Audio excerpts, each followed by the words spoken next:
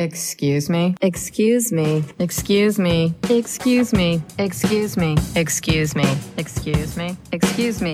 Excuse me.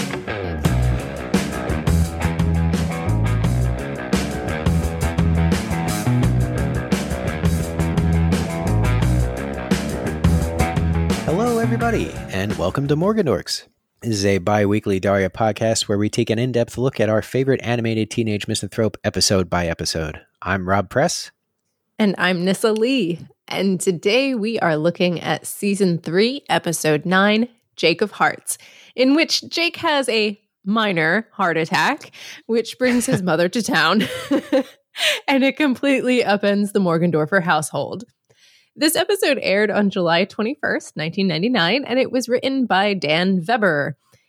This is the first of only 3 Daria episodes Weber wrote. But if you were taking in media at any point in the late 90s or early 2000s, which I was sometimes, chances are that you have seen something of his. Weber wrote for The Simpsons, Futurama, American Dad, Space Ghost Coast to Coast, and Buffy the Vampire Slayer. One of those things is not like the others, but but I'll leave it up to you, dear listener, to figure out which one I'm referencing. But I will kind of Kramer in here to note that Weber only wrote 2 episodes of Buffy, but those episodes were Lover's Walk and The Zeppo. It's hard to top that. Yeah. You know, I went to the internet to refresh my memory on these 2 episodes. And I've got to say, when you read the synopsis of a Buffy episode, it's like, what? I'm just like, I watched this. It made sense. It's buck wild. Yeah, it really is. So I've always tried to articulate this. There's something that I find fascinating in, like, you know how you'll see a movie trailer and it, you know, if it's not one of those trailers that just like spells the entire movie out for you, it's a trailer that'll like, it'll have all these different shots and all these different things happening and all these different scenes and these lines and these, you know, obviously depending on like, you know, action scenes or set pieces or just this giant tangle of things. And there's this inherent feeling of like, I don't really care to see the movie, but I really want to know how all of that fits into one cohesive thing. Yeah. Sometimes the trailers say it better than the movies do. Yes. We already drifted super far off track. That's my bad. You know, it's that kind of night. And, you know, we have limited socializing, so that's true. This is our social life, Rob. Okay, that was true of me before the quarantine, so yeah, well, kind of me too, actually. Welcome to Morgan Dorks. You know what I just realized is that we totally forgot to, or I say I totally forgot to drop the songs into the beat by beat. Oh no. That's all right. So I think what I'm going to do, just after we got a listener writing in about how they loved the music references in the beat by beat.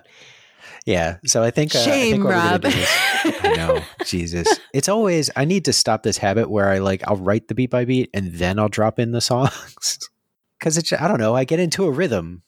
Yeah. It's so much easier to write the beat by beat and then go back later and not be juggling between like a million screens, you know? Totally. So I think we're gonna keep the songs in there. It's gonna probably be a little bit different. Like I'll probably go through and after we're done with the beat by beat of the scene, I'll read out what the songs were, or I'll try to keep up with it. We'll see. We'll figure it out. Either way, you're going to hear what the songs were. So, all right. Speaking of the beat by beat. Yeah. Speaking of the beat by beat, maybe we should get into that. Probably.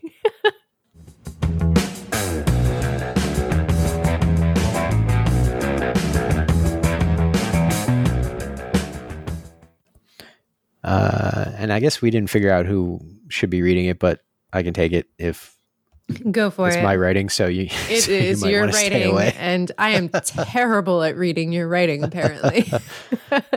Why, you don't like 50-word long sentences? What's your problem? I do not. Poet here. Brevity. I love it. There once was a lady from Lawndale. So we open at Lawndale High, where Jane and Daria are discussing the comedic merits of puppets when their conversation is interrupted by Mental in the Morning, which seems like your typical morning zoo radio show. Daria and Jane are, naturally, unimpressed, but Ms. Lee is thrilled they will be broadcasting from Lawndale High for the entire week. I'll note that Welcome to the Jungle by Guns N' Roses is playing as the DJs arrive at the school. During dinner at the Morgendorfer residence, it's Taco Tuesday, hell yeah. Jake is piling guacamole into a taco shell. That's a huge bowl of guacamole, by the way. It's an enormous bowl of guacamole. It's like a family size pasta portion from like Olive Garden. Which seems crazy because you don't really save guacamole doesn't save that well. No, they're going to eat all of that guacamole. Good for them, man. Avocados are expensive. They're not hurting. Certainly not. Jake is piling guacamole into a taco shell while Helen is having her usual business call, and she is deeply unhappy to be interrupted. She snips at Jake for using too much cheese on his taco, apparently something he's been warned about by his doctor, and things escalate quickly from there. Jake starts getting worked up, he's yelling, his face is red, he's sweating, and he promptly has the old television-style heart attack, which has its own TV tropes page, face first into the giant bowl of guacamole. I feel like the TV tropes page is going to be referenced a lot in this episode. Yeah. I guess we're going to bounce around a little bit here, but it should probably not go without mentioning that while basically every television heart attack looks the same, there's like gasping and redness and sweating and pain in the left arm and this dramatic collapse. Real life heart attacks vary wildly in their presentation.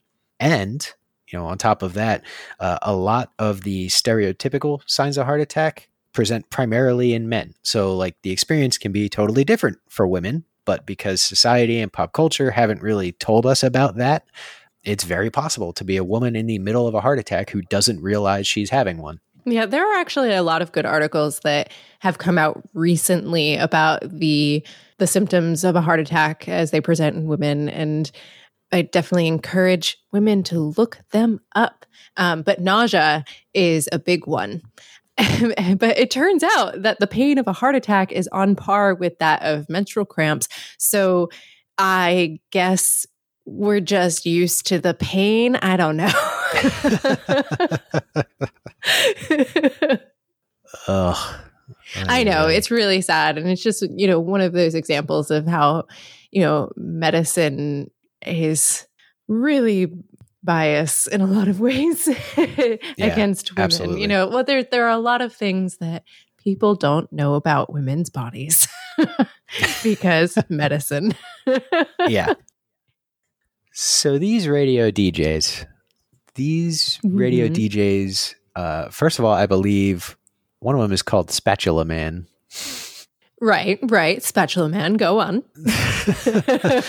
This is a pretty stereotypical, and we'll get into it actually during the cultural context. But this is your pretty stereotypical morning zoo kind of show, as we mentioned. And I feel like maybe the craft has kind of died off. I don't know if it's still all that popular. Is morning zoo, that's not a term that I have actually ever heard before. I've heard shock jock. So shock jock and morning zoo kind of they're considered kind of interchangeable. I feel like shock jock is a bit more like Howard Stern-ish. Okay. And we'll get to Howard Stern a little bit later. But I feel like shock jock is more in the vein of like, I'm saying stuff because it is controversial or taboo or going to piss somebody off. Whereas morning zoo is just kind of like, they say some offensive things, but it's also, you know, primarily geared around like zaniness and comedy and, you know, stuff Lots like of sound that. effects. Yes. Oh, absolutely. Introduced by a guy who talks like this, you know, Yes. stuff like that. Feels very on par for late 90s. Like I remember a lot of, you know, folks like these floating around media in the late 90s, early 2000s. Yeah, definitely. Of course, I can't name any of them, but No. it is That's how quickly definitely they fade. a recognizable character type. Yeah. Recognizable trope, stereotype, whatever you want to say. So did you ever have radio DJs come to your school? No. I don't think so. I mean, maybe it was something that happened in college. Do you remember? I have no idea. But did you? The college radio station definitely had like field day stuff and whatnot, or like they had people out there during like, you know, celebrations and whatnot. They would have a booth there. But in 8th grade, we had a set of radio DJs come to our school for like a field day. It was right before graduation. So it was like a field day graduation kind of thing. Just a big celebration, sort of. You'd spend all day just walking around outside and playing games and things like that. So I wore my 7-Up shirt, which was made popular at the time by a commercial where this guy was really jazzed about 7-Up, and he made a shirt that proposed his new slogan, which was "Make 7-Up yours." But the front of it said "Make 7," and the back of it said "Up yours." First of all, I somehow got away with this shirt in 8th grade. But secondly, I wore it to this field day thing. I handed one of these radio DJs my yearbook, and that's how I have "Make 7-Up yours, baby" in a 30-something-year-old man's handwriting in my 8th grade yearbook. Awesome. Amazing that you handed him your yearbook at all. Yeah, why not? Just to see, right? Yeah, sure. I mean, handing people your yearbook is like a painful experience generally. But you just went for it. Yeah. Well, I mean, it was the 8th grade yearbook, and the 8th grade yearbook was like charitably, it could charitably be considered a yearbook. Very short, nowhere near as involved in terms of production or scope. Staple binding, or they splurged for the hardcover, but I will tell you that it was maybe a 1/4 inch thick. All right. Yeah. Well, how many kids were in your class? So I want to say around 400. What? Yeah. Oh my God. Somewhere around there. I know I graduated with 400. In your 8th grade class? Oh my God. You know how many people were in my 8th grade class? Okay, yeah, but you went to school in like Little House on the Prairie. Yeah, there were like 30 people.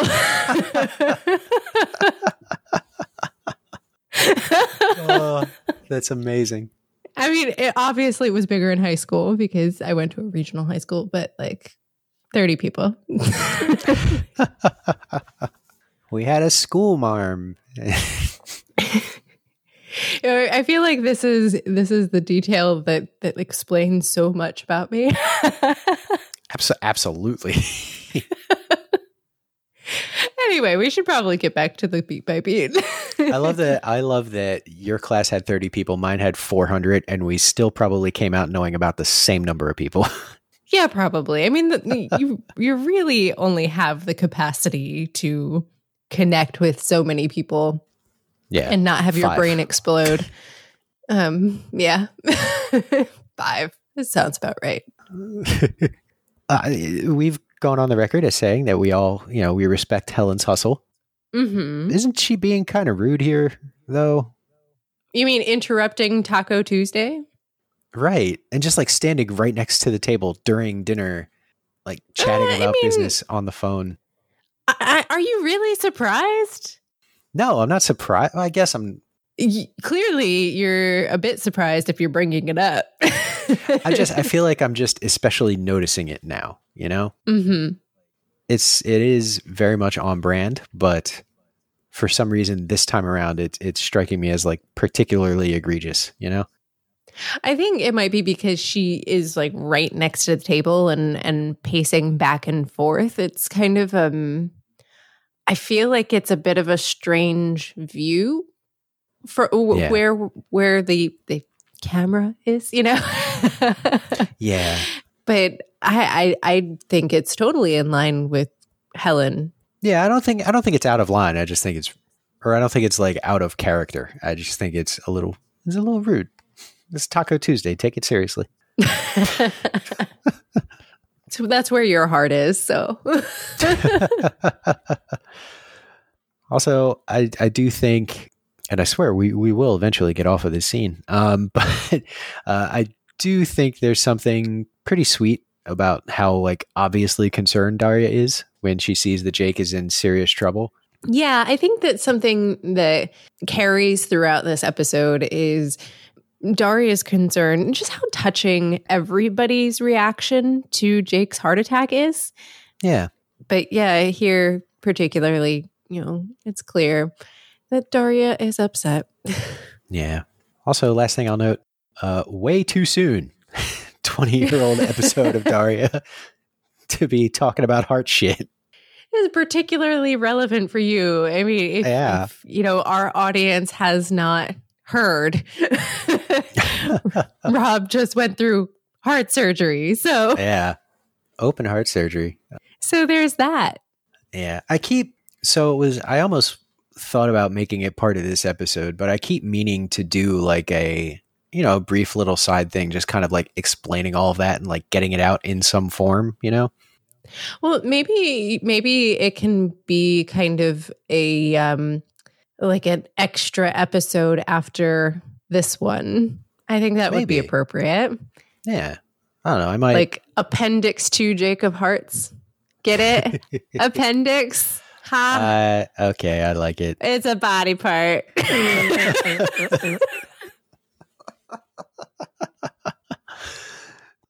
Fantastic. I'm so glad we could share this moment. Me too. All right. We cut directly from Jake going face down into the guacamole to the hospital, where it's revealed he's had a, quote, very mild heart attack. In Jake's room, Helen is talking about the next steps to living with a heart patient in the house, while Quinn announces she intends to become a cardiologist. Helen asks Jake if there's anything they can get him, and he says he would like his mother. So we're going to meet Jake's mom. Back at Lawndale High, Daria and Jane are discussing this development when they're approached by the DJs who are still prowling the campus. It goes very awkwardly. We're then magically transported back to the Morgendorfer residence where Quinn's wearing a stethoscope and Ruth has arrived. She decides to spend her first few minutes in the house trashing all of the Morgendorfer women because someone like Jake doesn't just happen. We can immediately see conflict on the horizon, and that's the end of Act 1. That's a lot of things that happen in that part of the episode. There's a whole lot of like snapping back and forth in this episode from a bunch of different locales. So this is what I'm talking about with, how it's touching that, everyone's reacting, in different ways to Jake's heart attack. And Quinn, her way of coping is to start studying medicine, which is totally in line with her need to control, right? But we also get a reference to Dr. Quinn, medicine woman. Heck yeah, 90s. A show that I believe was set in your hometown. May as well have been, right? I remember my parents loved Dr. Quinn, medicine woman. We used to watch that a lot. Very good, proper late 90s. Yeah. It took place in the late 90s in my town. Yeah, it is, Quinn copes with her father's heart attack by studying medicine. Helen, just immediately goes out and gets a book that, she's trying to figure everything out by reading the rules, basically. Right. And then when there's the when Ruth says, "Didn't you get him a bell?" Helen says, "This doesn't say anything about a bell." It's perfect. It's exactly what Helen would say, of course. I will say that during my recovery, I did not have a bell. Yeah, well, that's probably for the best. Probably. I don't think you would have used it. Would you have used it? No, almost certainly would not have used it. Can't you train the cat to go get what you need? Oh, yeah, sure. Or at least bother Sheila when you need something. That's the thing. It was, she took a week off. She took the week off for when I was in the hospital, and then she took the week after that off to like be around here for when I would need the most help. And then I proceeded to basically sleep for all but like 3 hours of the day. And she was bored. Yes. But yeah, song list is relevant once more. How I Could Just Kill a Man by Cypress Hill is playing during Daria's first encounter with the DJs. I'll say it now because we're reading pretty much directly from it, but and I'll say it again at the end of the show, but special thanks to Outpost Daria Reborn for this song list coming in super handy now that I haven't, done my actual job. Like you get paid. Yeah, that's a good point. I get paid in social media adoration. You really do. Morgan Dorks fans are awesome. They really are. You do respond to Facebook messages and comments now and then. Yeah. I deleted my Twitter account, so that's just for the best. Yeah, if it's not on my phone, I don't have Twitter on my phone, so yeah. So once in a while I chime in on Facebook, but mostly you respond so quickly that I don't need to. It's always fun when I'll go in, I'll see a conversation with a fan that happened, and then I'll look at it and be like, I don't remember writing that at all. Yeah. It's like when I finally check my phone or my computer at like 9:00 at night, I'm like, oh yeah, okay. I can do this. I can interact with people. That's the spirit. So like when you say RP here, like, do you really need to say that? Well, okay. It feels weird sometimes. Yeah, no, I know. I definitely try to make sure to never, because it would be easy to fall into it on social media. I try not to make it feel like I'm the host and you're the co-host, Mm-hmm. Like I feel like we are co-hosts. Like we invest equally in just the actual, like the speaking parts of this thing. The speaking parts, yes. You do a lot of work. It's behind the scenes stuff though, and it's stuff that I enjoy. So like, it's whatever. But I from the beginning, I've very much not wanted to feel like, hi, I'm your host, Rob, and with me here is Nissa. Because I'm always here. And so I try to reinforce that line, on social media sometimes, just by making sure that I'm not speaking for both of us. But sometimes I say fuck it and just speak for both of us.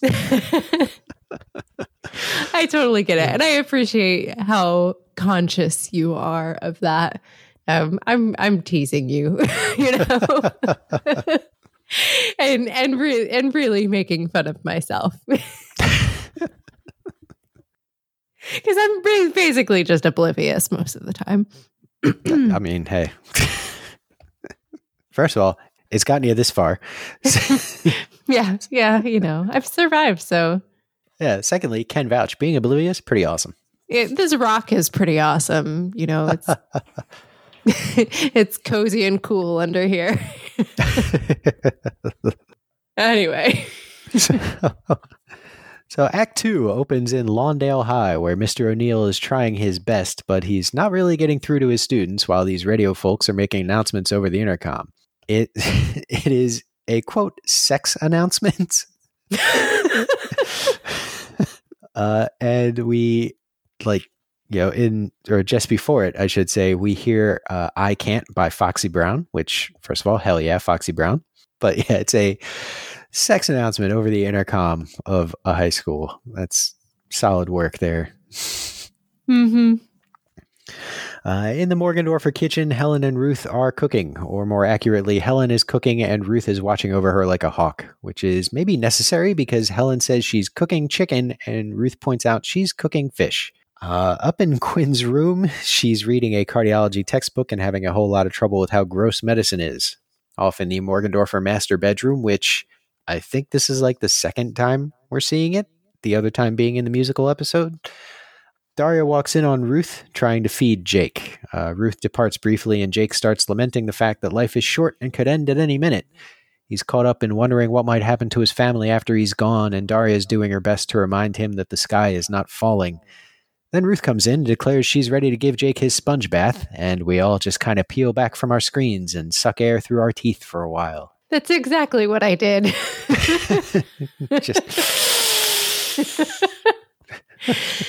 But we have to appreciate that she's feeding him in bed while he's wearing a lobster bib. Yes. The details really, really nail it. Look, as I said, I respect Helen's hustle. I think we have gone on the record many times saying that we respect the work that Helen puts into this household.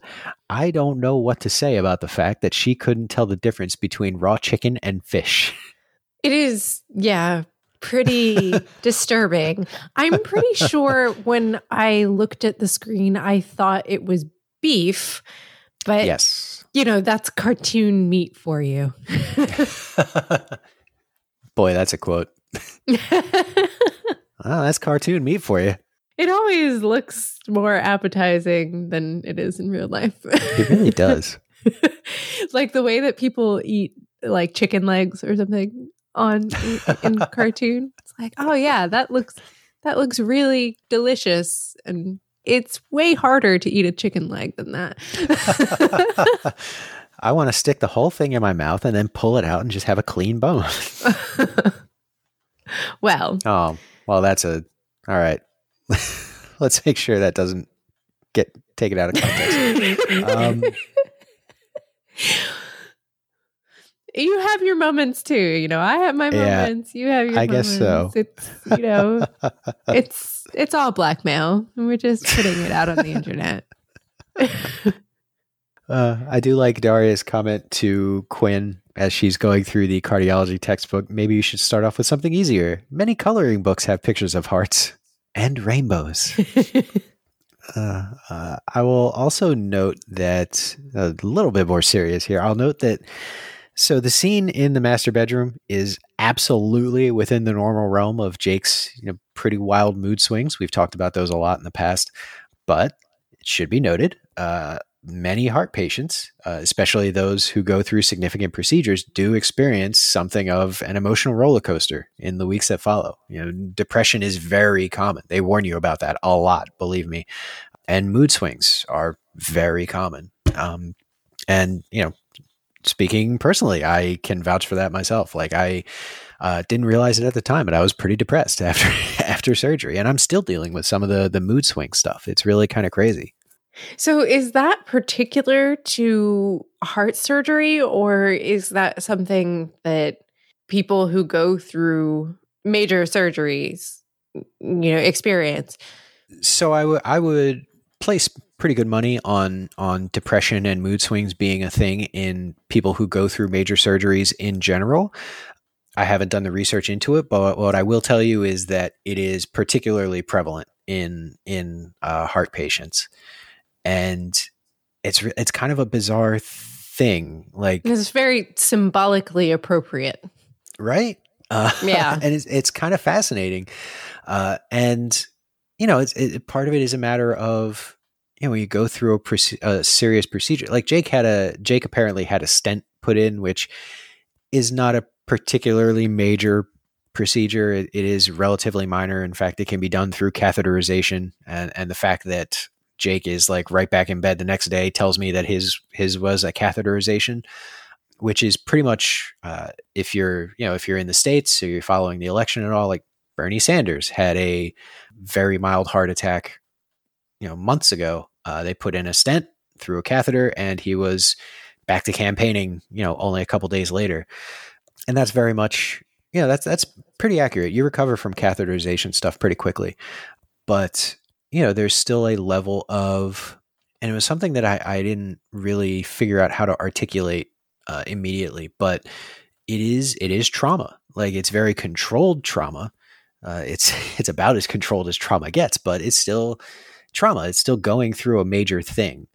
Yeah, I mean, you leave yourself vulnerable, and and that vulnerability doesn't just end after the procedure. So right, it totally makes sense. Yeah. So there was there was probably like a solid 3 weeks after the surgery where like I would get in the shower and I'd be sitting there listening. Like, we have a Bluetooth speaker for the shower to just play music and stuff, and I'd be listening to music, and a song would come on. It wouldn't matter what song, but it would happen once every shower.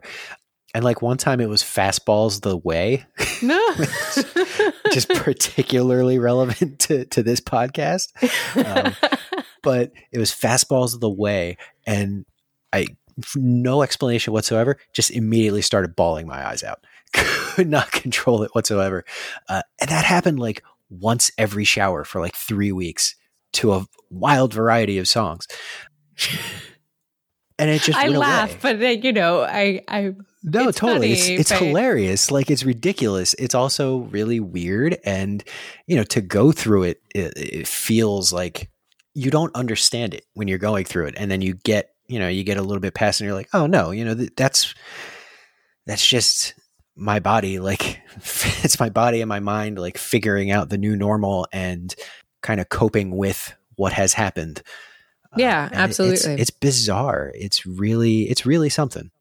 And it doesn't really, it doesn't happen until you take that step back and you become a bit more informed and have that perspective, that you can actually piece those things together, Absolutely. Absolutely. So this is just going to be a little bit of a longer podcast, guys. I'm sorry. Because Rob gets to talk about his heart. I get to talk. I mean, there's a lot of fascinating stuff in this episode, and there's a lot of fascinating stuff to just talk about in general.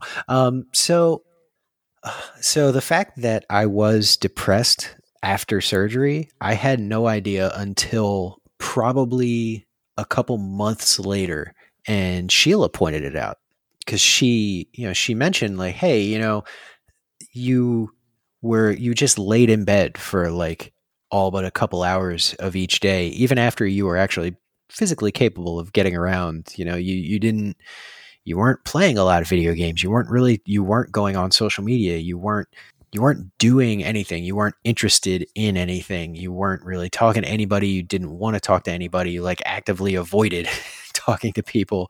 And that's all stuff that you don't really notice when it's happening, mm-hmm. and at the time it's like, it's kind of easy to write it off. I'm like, well, I'm home alone during the day. There isn't a whole lot happening. I'm just going to kind of lay here and watch Bon Appetit videos on YouTube for 6 hours.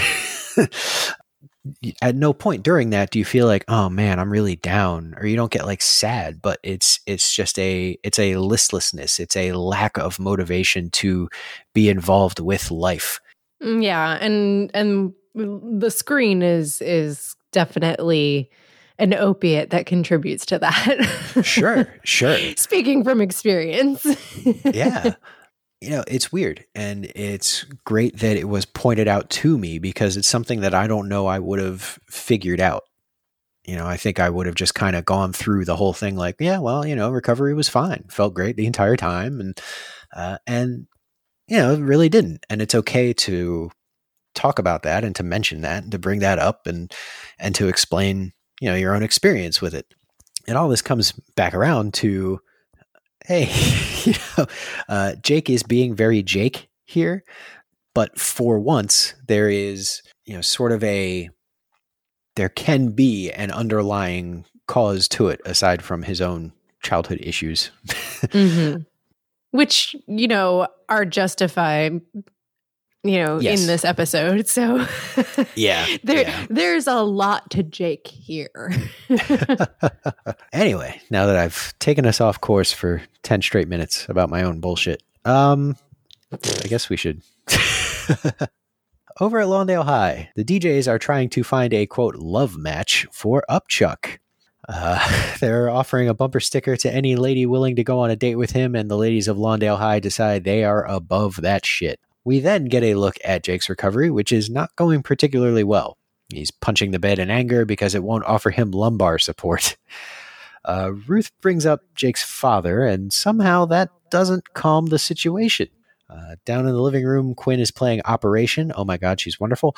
While Helen is trying to redecorate so she can shove her home's beautiful new look in Ruth's face. Daria is spectating the chaos, marveling at the fact that, 1, when the phone rings, Quinn doesn't care about it, and 2, when it turns out to be Helen's office calling, Helen doesn't care about it either.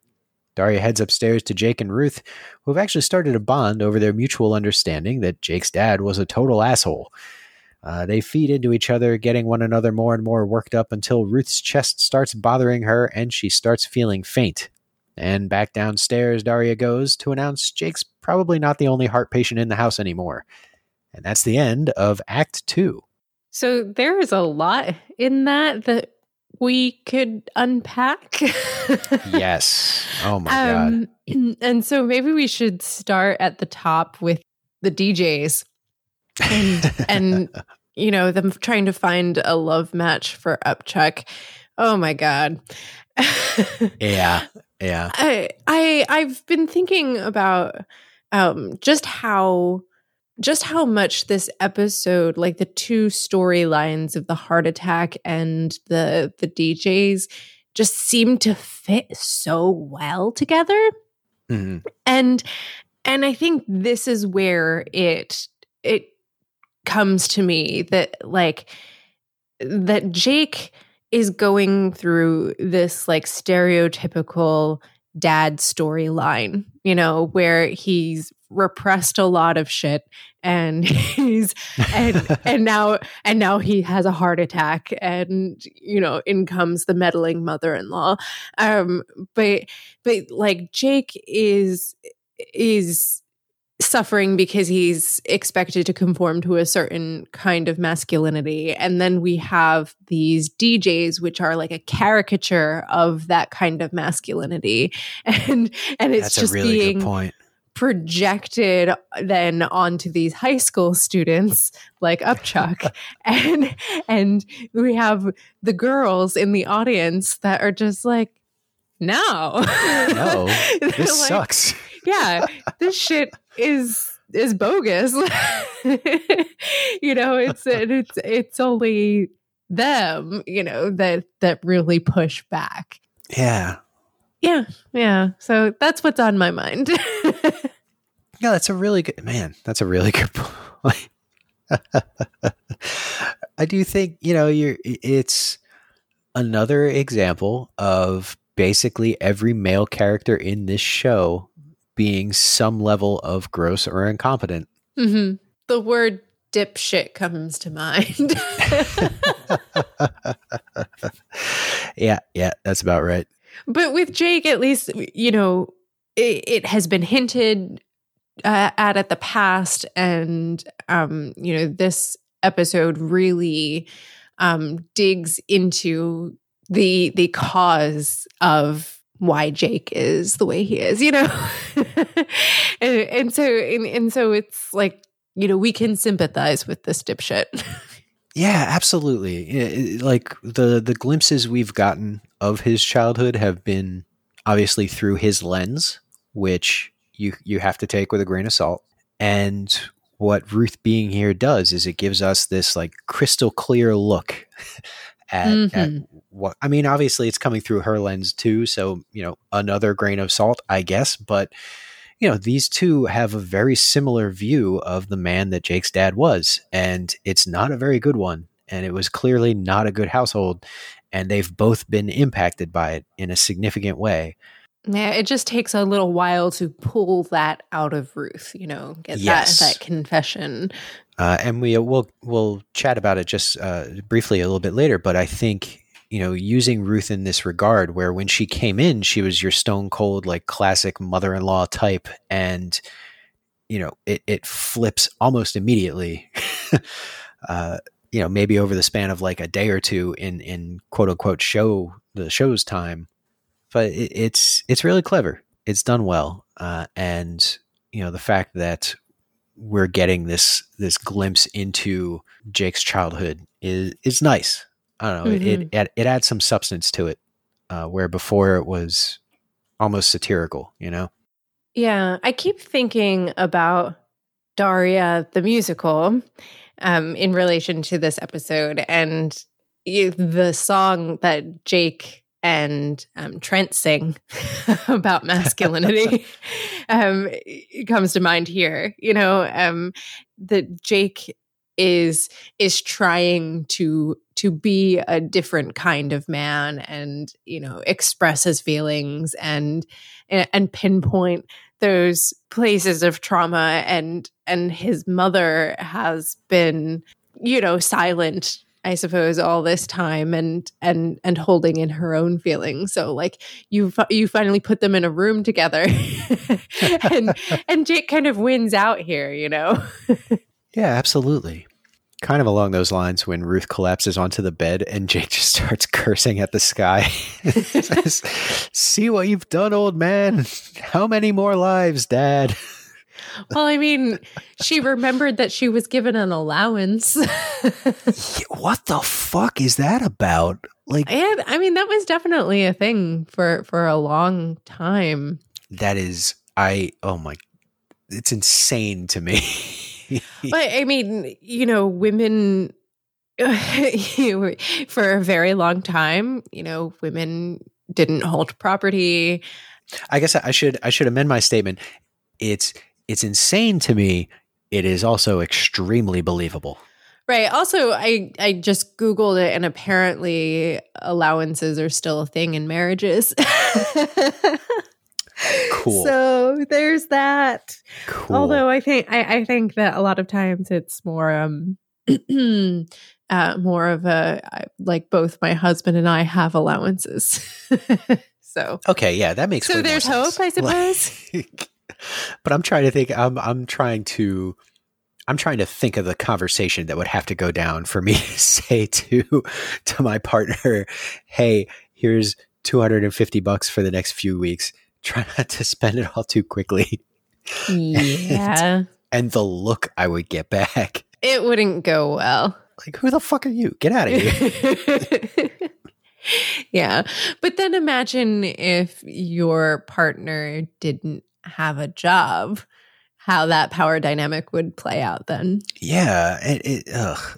Which is what Ruth has probably gone through, right? Judging from Absolutely. The way that she talks to Quinn. But also apparently some of the people on Google are also experiencing, because one of the search things that come up is like allowance in marriages for housewife. So yeah. I'm just gonna be quiet in my rage right now.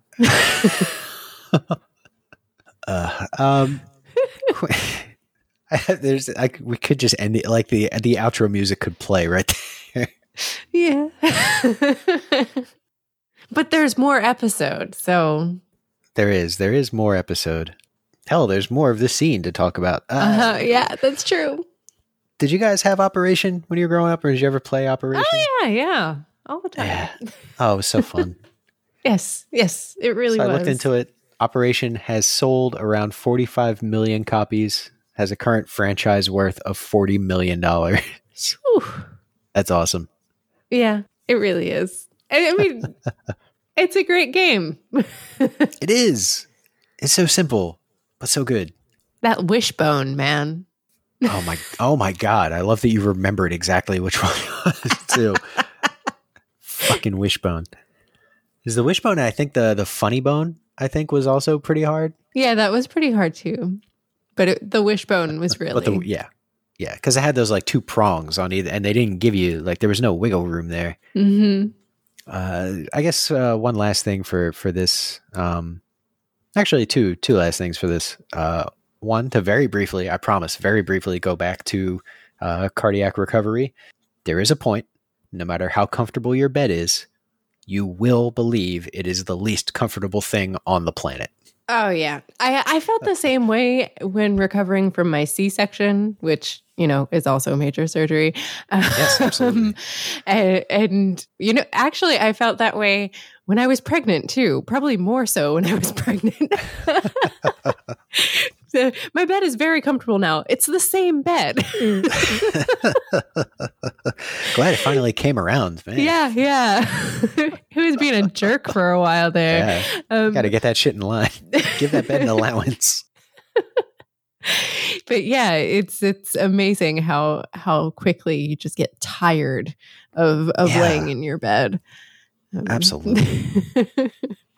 And then finally for this scene, like we've come down on other episodes for not giving Daria more agency. And through 2 acts, this episode, let's be real, doesn't have a very good track record. And nowhere is it more apparent than these scenes in the Morgendorffer household where Daria is just kind of like bouncing back and forth between rooms and just sort of bearing witness to whatever crazy shit is happening. But thus far, it's working. I kind of don't care. Yeah, I think in this episode, I'm okay with it because sometimes crazy shit just happens to you. Kind of happening to us right now. But and you can't do anything but bear witness to it. And when you're a teenager and have limited agency within your family, like this burden is particularly heavy. So I'm cool with it. I think this episode is doing it well, like doing all the tropes well and making it so that Daria isn't lost in all of this. And you're raising a very good point here that like it kind of underscores, Daria's about to talk about kind of how helpless she feels in the face of what she saw. Like her father had a heart attack in front of her. Like we play it off for laughs kind of because he falls into the guacamole or whatever, in part because Daria doesn't really wear that trauma throughout the episode all that much. But, the way in which she is kind of getting bounced back and forth between these scenes sort of underscores that helplessness that she's feeling, even if we can't get a direct glimpse at it until, the next scene, it's still there. It's still serving a purpose. And I imagine that being the introvert that she is, and it takes a while to process that information, and she is now not just processing that, but processing how all of her family members are reacting to it and worrying about them as well, clearly. So it's, she's reactive, but like that's the point in this episode, Right. So let's dive into that a little bit, because up in Jane's room at the start of Act 3, Daria explains to Jane that Ruth's chest issues were gas related. They'd been there. Yeah, no, word. Same. Haven't we all? I hear you. I'll also note that Miss World by Hole is playing when we get up into Jane's room. Anywho, so they chat a bit about how the DJs at Lawndale High have made school very little of a refuge from the insanity of home. And speaking of school, we go right back there where the DJs are running another contest trying to get their students to tell them what gets them mental in the morning.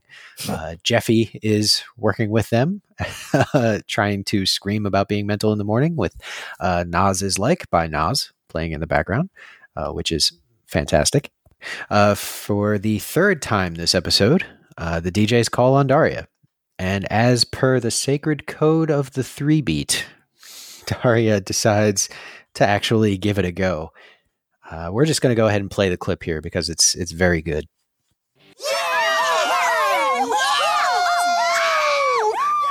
A few days ago, my father had a heart attack, forcing me to admit his mortality to myself for the first time.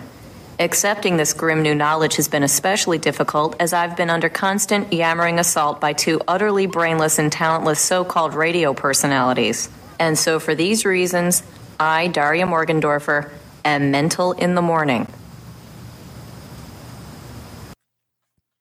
As you might imagine, that leaves everyone speechless, and the DJs actually pack up and peel out, fleeing the scene. Yep. You mentioned the musical episode earlier, and comparing how this episode is handling stuff versus how that episode is handling stuff. And our discussion of the musical episode raised some questions and started kind of a side discussion over the difference between the writers trying to show us a character's vulnerability and what perceived vulnerabilities we ascribe to the characters ourselves. Mm-hmm. How much are we reading into how these characters are feeling versus what we're actually being told about it? And we do a fair amount of reading into things here, but it's pretty cool that like this time around, we're not left with any questions. This is a very brief, little monologue that Daria has, but it's touching and it's interesting. And it's Daria being so forthright about how this whole thing has impacted her. And, I wish, to some extent, that it reminds me a lot of The Misery Chick, except it maybe doesn't have the same kind of nuance that The Misery Chick had, where, throughout a fair chunk of The Misery Chick, we got Daria acting really oddly, and being like a little bit more hostile and just handling things, in a way that we're not necessarily used to with her. And we don't really get that this episode, kind of going back to what you were saying about the musical episode. Like we don't necessarily see what she's going through. And so where she arrives at the end of the episode isn't necessarily telegraphed quite as hard, but this moment is very good. But are you surprised by this moment? Like, are you surprised by what she says? I mean, no. I think, okay, so that's good, because I feel like if we didn't see it coming, and like we didn't get those threads early on, then this wouldn't have delivered, right? It wouldn't have been as effective. But those seeds were planted, and it works here. It definitely does work. I mean, it's not nearly as drawn out as The Misery Chick in terms of, the weirdness, but also the monologue as well. But it's effective, I think. Yeah. And it's not so much that I think that there is a good balance between the home life plot line and the school life plot line, where what is kind of the realization, I don't know if realization is the best word here, but I'm gonna go with it. Like the realization is like, oh yeah, like she is being bombarded. Like the school isn't a refuge, and you would think that it might be here. Like that really sucks for her. Yeah. And she makes the point that like even under the best circumstances, this stuff is difficult to process, and she is getting far from the best circumstances right now. Mm-hmm. Yeah. Yeah. I don't know. Between Daria and Jake, it's hard not to feel sympathetic, like really hardcore sympathetic for some Morgendorffers in this episode. Back at the Morgendorffers, Ruth is back to being the Ruth we originally saw walk through the door. She's arguing with Helen over her cooking and trying to convince Quinn she doesn't need to become a doctor. She just needs to marry Rich. The scene's becoming ugly when Daria walks in and tears Ruth right the fuck down with like 2 sentences, pointing out that Ruth's trying to get Helen and Quinn to follow in her footsteps, despite admitting to Jake just yesterday that she regrets a number of her choices. Daria follows this up by going to check on Jake, who's feeling better. We should note that You're One by Imperial Teen is playing in the background. Jake is feeling better, but he's got a lot on his mind. in an actually touching little chat, Jake reveals he's worried he's become exactly the sort of shitty father he had. Daria points out that Jake's not doing a bad job, and at the very least, he's doing better than his father was because his father was dead at this age. That perks old Jakey right up. And the moment Helen and Quinn realize he's feeling better, they go right back to the Helen and Quinn we know. At the pizza place, we get our usual episode wrap-up, this time set to Do You Really Want to Hurt Me by the Culture Club. Daria's taking credit. The DJs are gone. Home life is back to normal. Things are looking pretty good. And then the DJs invade the pizza place, yet again to the sounds of Welcome to the Jungle by Guns N' Roses. And we roll credits. This time to Only God Knows Why by Kid Rock. Holy shit. Wow. It's a nice variety in the soundtrack. This was a good soundtrack. Foxy Brown and Foxy Brown, Cypress Hill, Guns N' Roses, Hole, Nas, Culture Club. I'm for it. I'm for all of it. I will note, first of all, the little... I almost feel like it felt weird hearing Jake talk in a normal tone of voice. Like he just kind of drops the over the top stuff and he's just like, "Hey Daria." Like, am I doing a good job as a father? Like, it's very weird to hear, but it's also, I don't know, it kicks it into a seriousness that you're really not expecting out of him. Yeah, I think that's kind of I think that we feel that even harder because Jake has been especially in your face lately. Yes. He's been really over the top. So it is jarring. Yeah. I will say on note here, he tells Daria, it's just a little difficult when your first major organ decides to betray you. Word, dude. I feel that. Also, we've talked more than a few times about how dark Jake can get, but I don't know if he's ever thrown darker than my father was dead at my age, so I win. Well, it's like a really tangible marker. Yeah. So I get it, but I mean, I'm very familiar with the sentiment of like, oh, my father was dead at my age, so I need to make sure I'm taking care of myself. Stuff like that. I'm not terribly familiar with my father was dead at my age, so suck on that, old man. Yeah, I feel like Daria really knows how to talk to her dad. Yes. Really knows how to get through to him. And very much so. Yeah, she really did it here. So we mentioned a little bit earlier about how Ruth actually turns out to be kind of a surprise. But what do we think about her overall? Because I kind of assumed she would be a much more obnoxious addition to this episode, which I didn't remember a whole lot of this episode going into it. But I mentioned it earlier. I think the way that Weber used her in here was pretty clever. Yeah, I think that, as I've said before, like, tropes are really strong in this episode, but they're used really well. And she is the textbook case of the awful mother-in-law trope. And she's everything that I expect her to be with the suit dress thing. I don't know what they're called because I don't wear them. But she's like the grandmother in Gilmore Girls. Like, that's what she reminds me of. Oh my God. Wow. Holy shit. Yeah. I mean, like, there's the wealth there. And but like also the helplessness that's played out in how aggressive she is with everybody in her life. Christ, that's very good. So like, it's textbook, and I didn't hate it. Like, I was surprised that I didn't hate it because of how she is handled. The scene where she admits that she also suffered under the rule of Jake's father, it was smart. And in the short time that we've known her, we see a pretty huge character development in which, in turn, a pretty huge character development, which in turn enables Jake's own growth, or at least I'm hoping it's growth.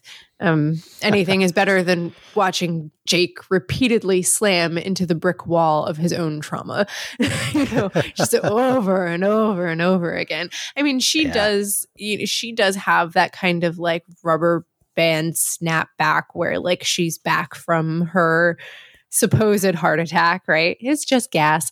And she's the same as she was before until Daria takes her down again. Or not again, but Daria takes her down. And so like, we see her putting up those walls again after she's vulnerable. But I don't know.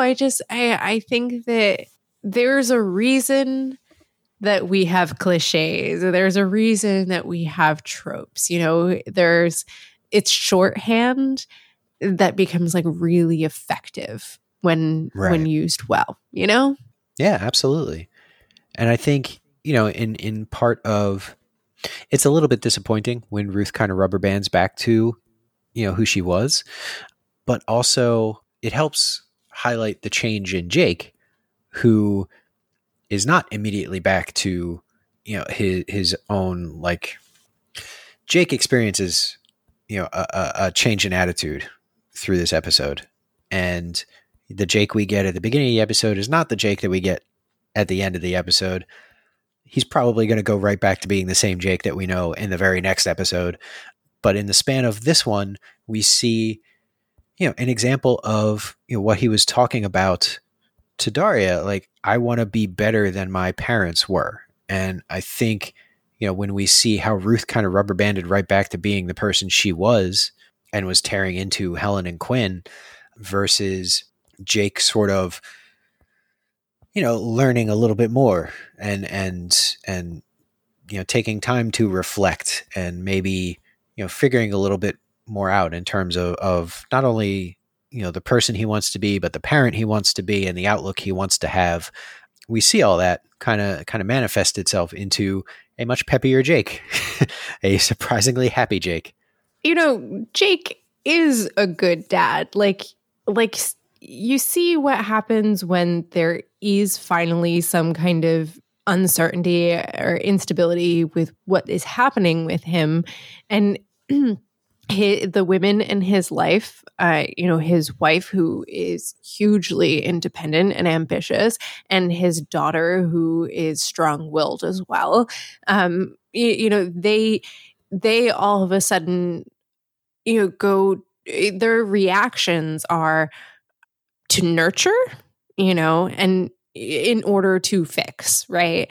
Helen starts cooking meals and Quinn starts studying in order to take care of her daddy, and once they know that he's okay and things aren't certain, they just go right back to being the strong-willed people that they are, because, he's been doing a good job, Right. So it's really interesting to see that despite his upbringing, and the trauma that he has experienced, he has cultivated a home that's exactly what he wants, Sure. Absolutely. In reaction to that poor childhood, Yeah. One last thing to note in this beat by beat is Daria saying of Ruth leaving, "I may have had a hand in her epiphany," and Jane responding, "I hope you washed it thoroughly." Hands down, the best lines in the show. All right. So I think now a full hour and 15 minutes into our recording, we are finally through our beat by beat. Holy shit. I wonder, I might not edit a whole lot out of this one. I'm kind of curious about how that's going to go. Anyway, do we want to get to our cultural context? I suppose we should. All right.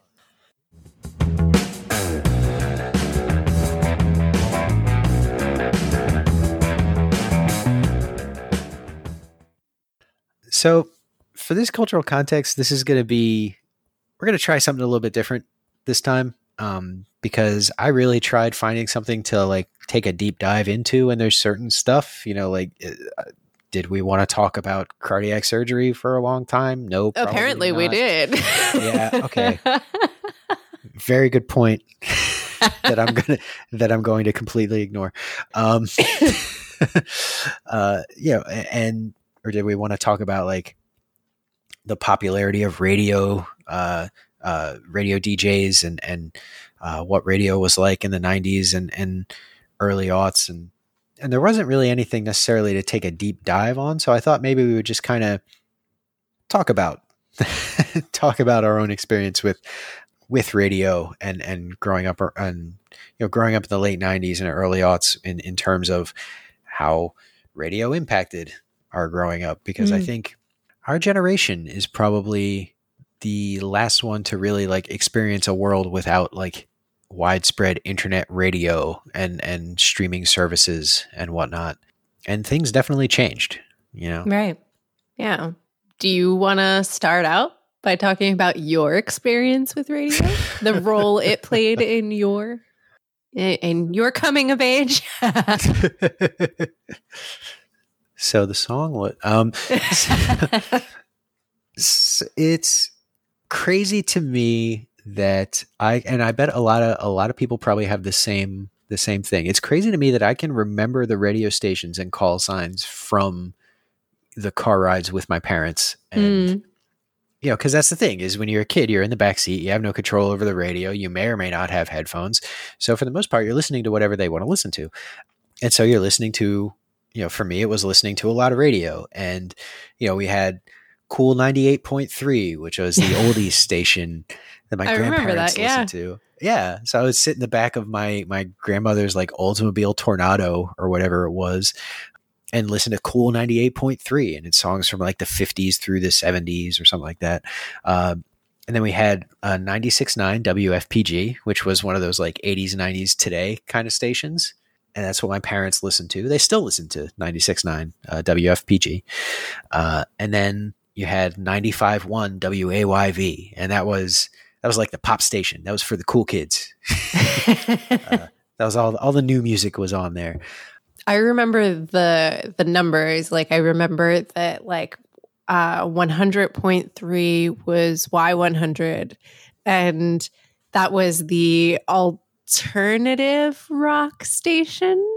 Yeah. I guess that's how they branded themselves.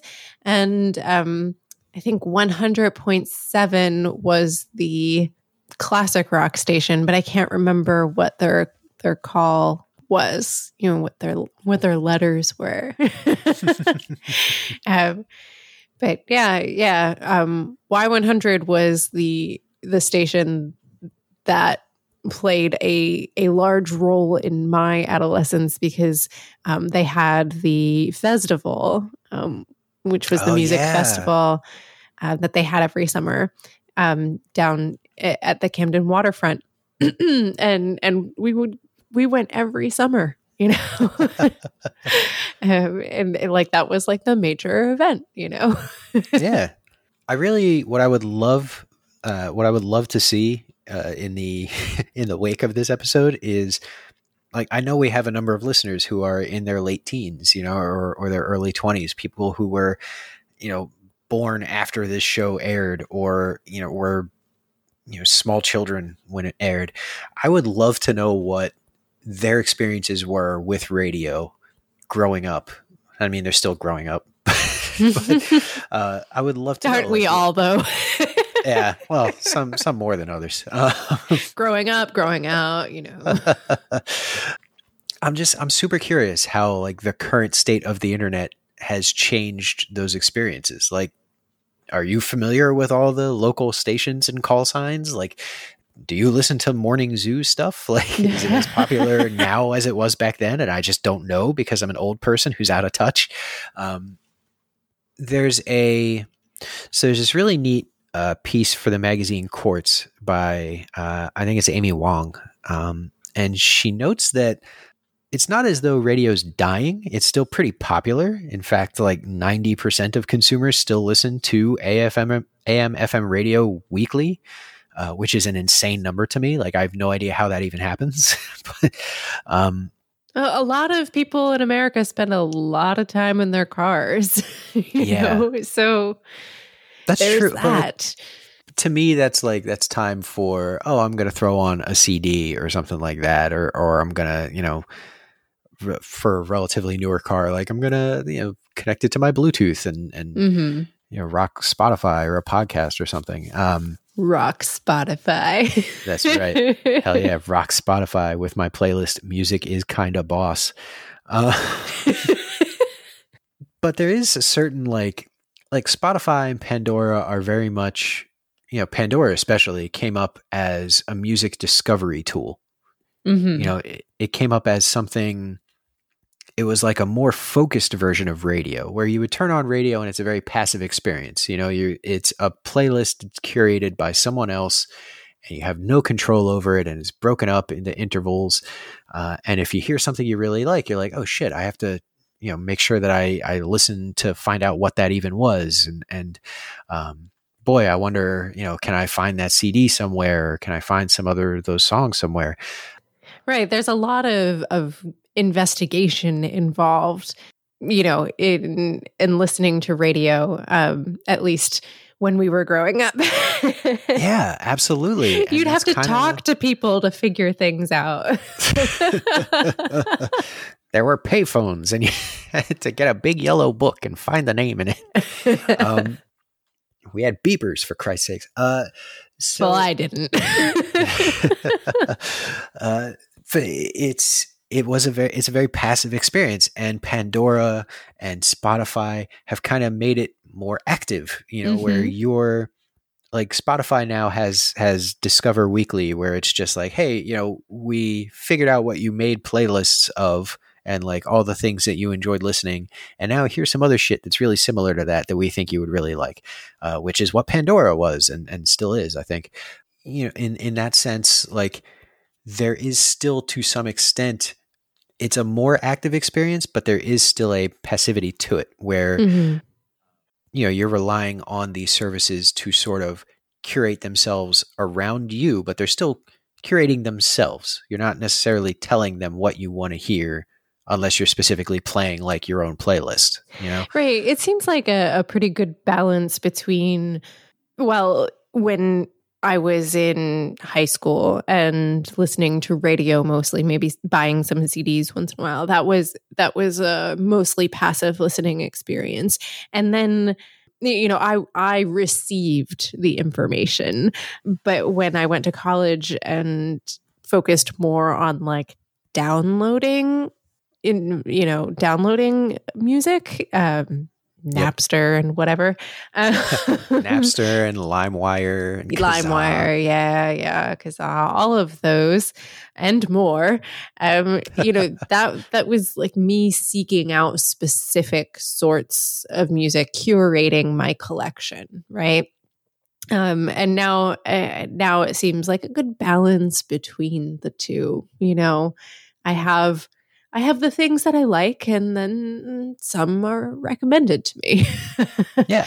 But I do find myself wanting the radio experience more. Like, I don't want to have to make the decisions. I make so many decisions every day, that I don't, to decide what I want to listen to is just another decision. Totally. I sound so lame. No, they actually, that is not at all, and that is not at all a unique thing. So like, and I, that almost sounded kind of, thanks, Rob. Yeah, sorry. But no, you're not the only person who's experienced that. So like in that piece for the magazine Quartz, like I was saying, they actually do cover, like, that is a thing, and I think they refer to it as the tyranny of choice, where there's just so much out there you can access. Like, you right now have more access to more music than any other generation or individuals have ever had. And the sheer amount of stuff that you can discover, like, I guarantee you, the album that I would like more than any other album on the face of the planet forever and ever, I'm never going to listen to because it's buried in, it's buried among a million other completely anonymous albums, and I'm just never going to find it because it's obscure. So it's definitely a thing where you're like, well, shit, do I want to dedicate my time and attention to this, or do I want to listen to this thing because I know I like this? But I guess I should discover more things, right? I should become more well-rounded in my tastes. Yeah, I do like that active discovery, or just like stumbling across something, Absolutely. Being like, oh, I've never heard this before. Yeah. I love that. I love that about radio. And that's something that I really liked about listening to 88.5 in Philly. And it's just such a weird station. What are the letters for that station? I can't remember. I have absolutely no idea. Here, let me look it up right now. WXPN. Oh, okay. Yeah. Yeah. WXPN is such a strange station. There's so many things, so many styles of music that show up on that station. And sometimes it's just awful, but a lot of times I'm just like pleasantly surprised. My dog is making really weird noises right now. That's all right. Aren't we all?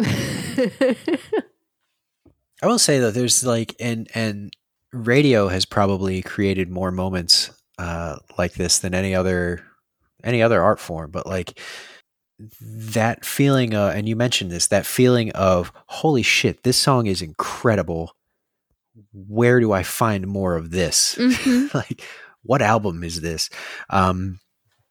There really is nothing else like that feeling. And especially if you are, say, in your teens or your very early 20s, and albums have a certain way of just sort of latching on to a period of your life and, sticking with it. And that there's something to that. To me, of all albums, Hot Fuss by The Killers and In the Airplane Over the Sea by Neutral Milk Hotel, which is an album that Jeff actually described to me once as an album that just everybody gets obsessed with at one point or another. It's very true. And I think that's completely accurate. And that's one of my favorite albums and remains that way to this day. And I only ever started listening to it because it happened to be getting played in the publications office up at Rowan when I was working on layout stuff. I had never heard of it before, never heard anything like it whatsoever. And, out of nowhere, there's this guy who can't sing, but damn it, he's really trying very hard. And moments like that are created more by radio than by probably anything else. And, that can mean a lot when you are cruising around town in a car with your friends, just listening to the radio. Do you still listen to the radio? I don't. Sheila does. Mm. Around the house? No. For me, if I'm putzing around the house, I'm listening to podcasts most of the time. But there is still that spark of, oh shit, this album needs to be playing at all times. Uh-huh. That happened with Lord's second album, Melodrama. It's a pop masterpiece, and it's kind of a bummer that it didn't get as much play as her first album. If you are at all interested in anything even close to Lord, but you haven't checked out that second album in really anything should. Ever. Yes, it's a great album. Also, Carly Rae Jepsen is a genius, and more people need to know that. Emotion is one of the best pop albums of the last 15 years. Yeah, so there is still that spark of oh shit, this album is incredible. Who is this? How do I find out more? Tell me everything. That used to take much more work on your end, right, as a consumer. That's true. And radio was kind of the thing that presented you with that little murder mystery, that little there's pleasure in that, in finding it and seeking it out. I kind of reminds me, the whole experience kind of reminds me of the difference between searching on the internet for a book or going to the library and just wandering through the stacks, and absolutely. and just stumbling across something that catches your eye, there's something really magical and serendipitous about that experience. Totally. Yeah. All right. So Yeah. I get I wrote some things here that we should probably touch upon, but I don't know how much we really need to. I feel like we did a fair amount. But yeah, that the morning zoo thing, other popular examples, especially at the time, would be like Bob and Tom, Elvis Duran in the morning show.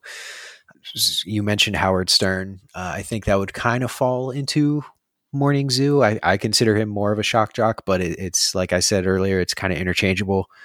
Yeah, I mean, there's like the outrageous and ridiculous radio factor in there, Yeah, absolutely. and he has definitely held popularity for a long time. Yes. Yeah. God, there was a Howard Stern movie. Jesus Christ. Yeah, it's hard not to mention him when you're talking about, radio DJs. We should also mention it's called The Dumbass DJ. It has its own TV tropes page. And there are a few examples that leap immediately to mind, specifically like Bulldog from Frasier. That is your classic like 90s television dumbass DJ. That is your classic morning zoo type guy. But a more recent and wonderful example would be Crazy Ira and the Douche from Parks and Recreation. I believe The Douche, played brilliantly by Nick Kroll. It's fantastic. But yeah, it is its own thing, and it does feel very heavily rooted in like the 90s and early aughts. It's still around, but it was an art form back then. You're so kind. Yeah. That's the other thing. Very generous.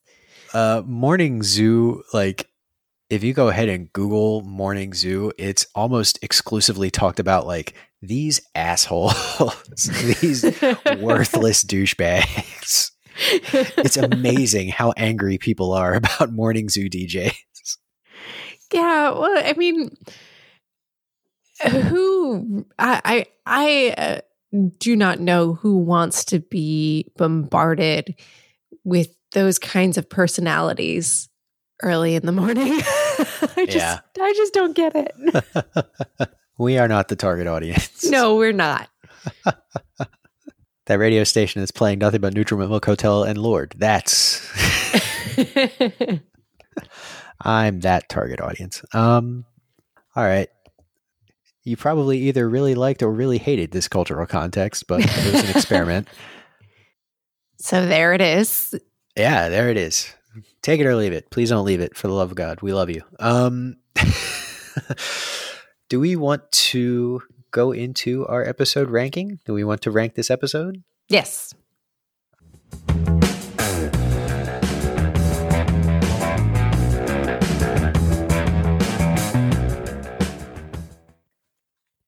That said, I do not have a plan for this. Let's see. So I had some thoughts, and we'll see, because I feel like I came out of our beat by beat with a little bit more respect for this episode. I didn't think lowly of it whatsoever, but I definitely think a little bit more highly of it. I hope that I was part of that. Yes, absolutely. Absolutely. As always, I appreciate, I am hit with insights that I did not expect to get hit with, and it complicates my feelings greatly. Well, okay, so here is what I would like to start with. Okay. As I mentioned before, when thinking about this episode, I keep thinking about Daria the musical. And just how much better it does a lot of things that Daria the musical tried to do, but didn't do well because it was shoehorned into a musical. like the whole, Daria being like a more passive person, or in this situation, Sure. is done so much better here. Because there's a reason for her to be stunned and to be like taking in all of this information in a more passive way. So I think that it's not necessarily that Daria lacks agency here as much as it's ripped away from her, right? Sure. Daria the musical tries to do that with a hurricane coming through the town, but musical, right? But also I had complained about how Daria in the musical, she has a really anticlimactic end where like she says that she's happy that she can wake up another day in this town and it's weird but okay. like it's so anticlimactic, but in this episode, she does have her moments where we see her grow. We see her trying. Sure. and the punch she finally takes, not a literal punch, towards her grandmother, it shows us that like, she's saying like, hey, back the fuck up. Like there needs to be some change in this family generationally if we want to survive, right? And I just think it does it so much better than Daria the musical. But that's probably clear from the fact that I ranked it so lowly. And so Jake of Hearts, number 34 on our list. At least. I know it's a low bar to start at, but I just keep thinking about this episode in comparison. So starting there. No, especially because that episode is so recent. Right. I also compared this to The Misery Chick, which obviously it's way further in the rear view. But I think there is a definite comparison to be drawn there.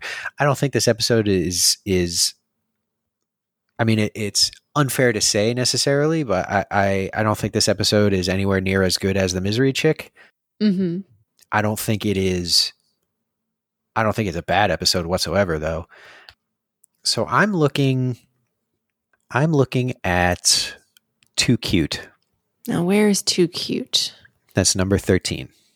Ah, there it is. Okay. So it's just below Arts and Crafts. It's just above Monster. Uh-huh. And when I think of Too Cute, I think of this is an episode that, or when I think of Too Cute, I think of an episode that tried to say something very specific and did so in a very pointed way. Wasn't very subtle about it, but was very entertaining, and definitely covered something particularly relevant. Mm-hmm. Did what it set out to do. Didn't really push a whole lot harder against that, but did what it set out to do. I think with this episode, we have obviously the character of Jake, who has been kind of an afterthought for this entire season, and has really not had many moments to shine in general, and more often than not has just been kind of a punchline. Right. For once we are able to take him seriously, and we're able to see that he takes things seriously and is more than just this kind of aloof, screaming, ludicrous human being. We see where he came from and why he is the way he is. Like we knew before, but now we get kind of a real glimpse at it through his mother. And also, perhaps more pertinently to this podcast, like we get to see again, vulnerability in one of our characters, vulnerability in a character we care about. Daria goes through this episode. She starts this episode very normally. She ends this episode feeling pretty differently, having experienced something very complex and very difficult and very challenging and pretty traumatic, I would say, and is forced to grapple with how difficult it is to process those things, and how your environment probably has a big say in that, which, by the way, Jake had a lot of complicated things to process, and apparently the environment he grew up in was not conducive to processing them whatsoever. Yeah, clearly not. Yeah. So I think when I look at Too Cute, I say that's an episode that wanted to say something and said it and did it very well and wasn't particularly subtle about it. I think, Arts and Crafts kind of fits in to that, to that mold as well. Mm. So to me, I obviously, if you're going to argue for it, then we'll have a discussion about it. But to me, I can't put this episode above Arts and Crafts. I also don't think it belongs all that far below it.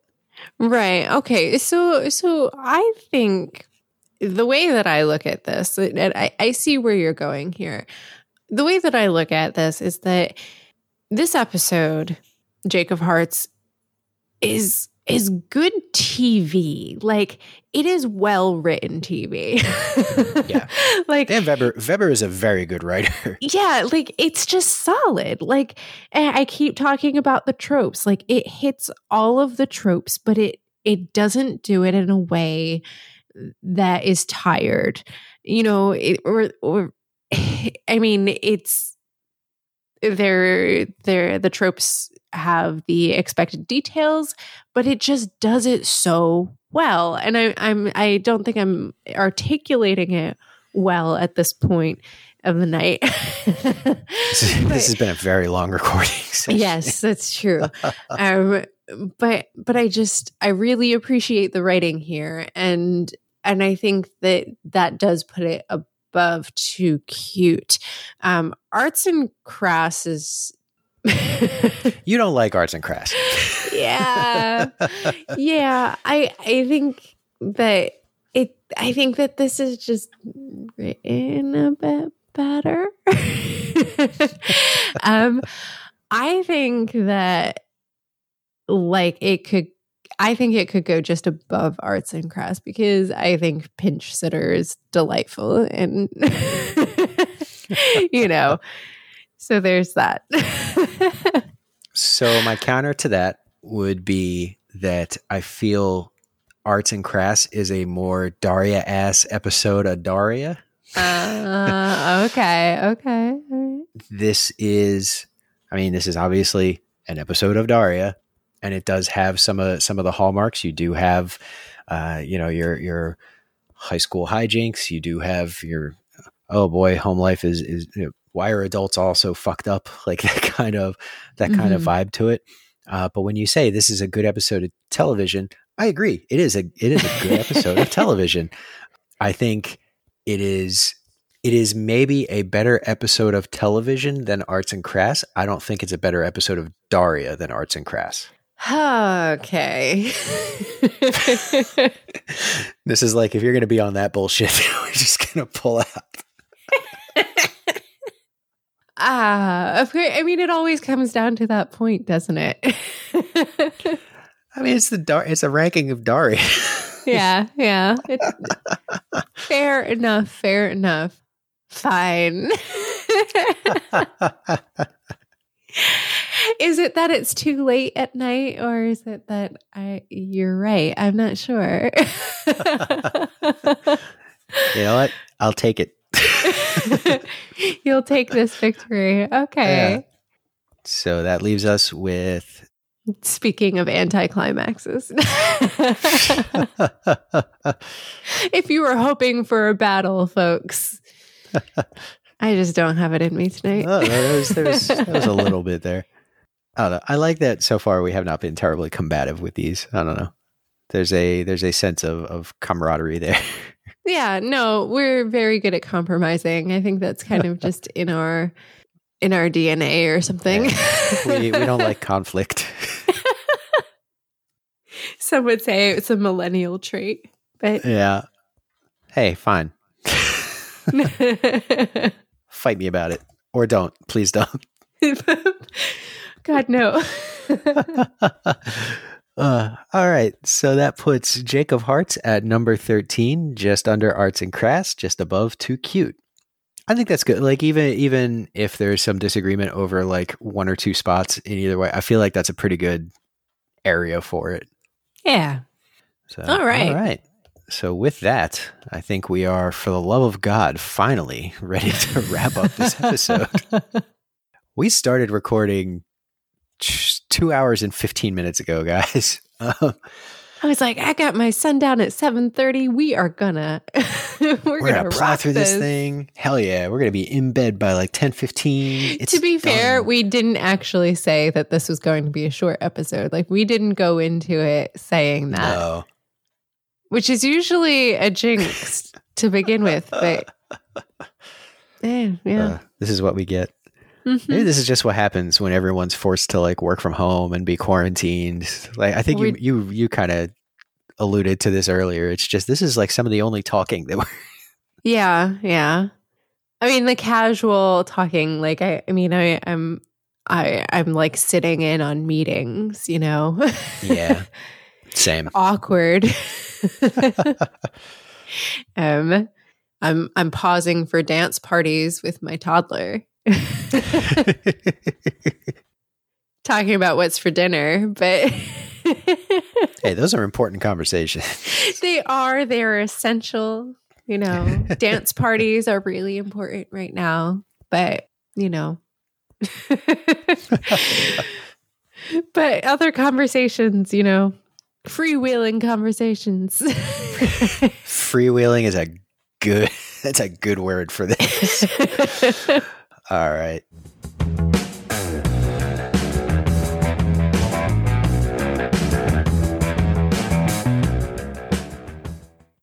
I think that about wraps it up for this episode of Morgan Dorks. Yes, it does. Check out our Patreon. You can sign up at patreon.com/MorganDorks for $1 a month. You can support our silly mission and listen to an unedited version of each podcast a few days before it airs. Two things. One, I'm not sure the unedited version is going to be too different from the edited version this week. Two, if you are a Patreon subscriber or you were thinking about being a Patreon subscriber and you've, in light of, you know, skyrocketing unemployment and you know, the uncertain times we live in, you either, you know, can't afford it or don't want to spare it or anything, that no offense taken, please, for the love of God, you know, take care of yourself. Do whatever you need to do. No guilt there. Yeah, seriously. Absolutely not a problem. We'll live. As always, please feel free to reach out to us on Twitter at Morgandorks, email us at morgandorks@gmail.com, or check out our website, morgandorks.podbean.com. That's PODBEAN.com. We're also on Facebook. Just search for us. We'll show up. Special thanks, as always, and especially this week, to Outpost Daria Reborn. Link is in the show notes. Right before we very finally wrap up, please, everyone out there, things are getting really, really scary and really hinky, and it's a very uncertain time. Please be safe. Take care of yourself. Yes. Take care of the people around you. Be mindful. Be socially distant. Do all the things that we need to do to sort of get through this ugly thing together, because there's a very good chance it gets much uglier. And yeah. Mm-hmm. And don't forget to get some fresh air. Yes. Go out for a walk. Just, you know, stay away from people, but go out for a walk. Yeah. When you see someone just cross the street, you know. Yeah. For once it's not an accidental signal that you might be racist. For once it's just good sense. As always, thank you, Nissa. Hey, Rob. Thank you. Really. And thank you, listeners. We will see you again in 2 weeks for Season 3, Episode 10, Speed Trapped, here on Morgan Dorks. Do. Oh my God, it's the forever episode. How did that happen? I don't know. We fucked up so bad.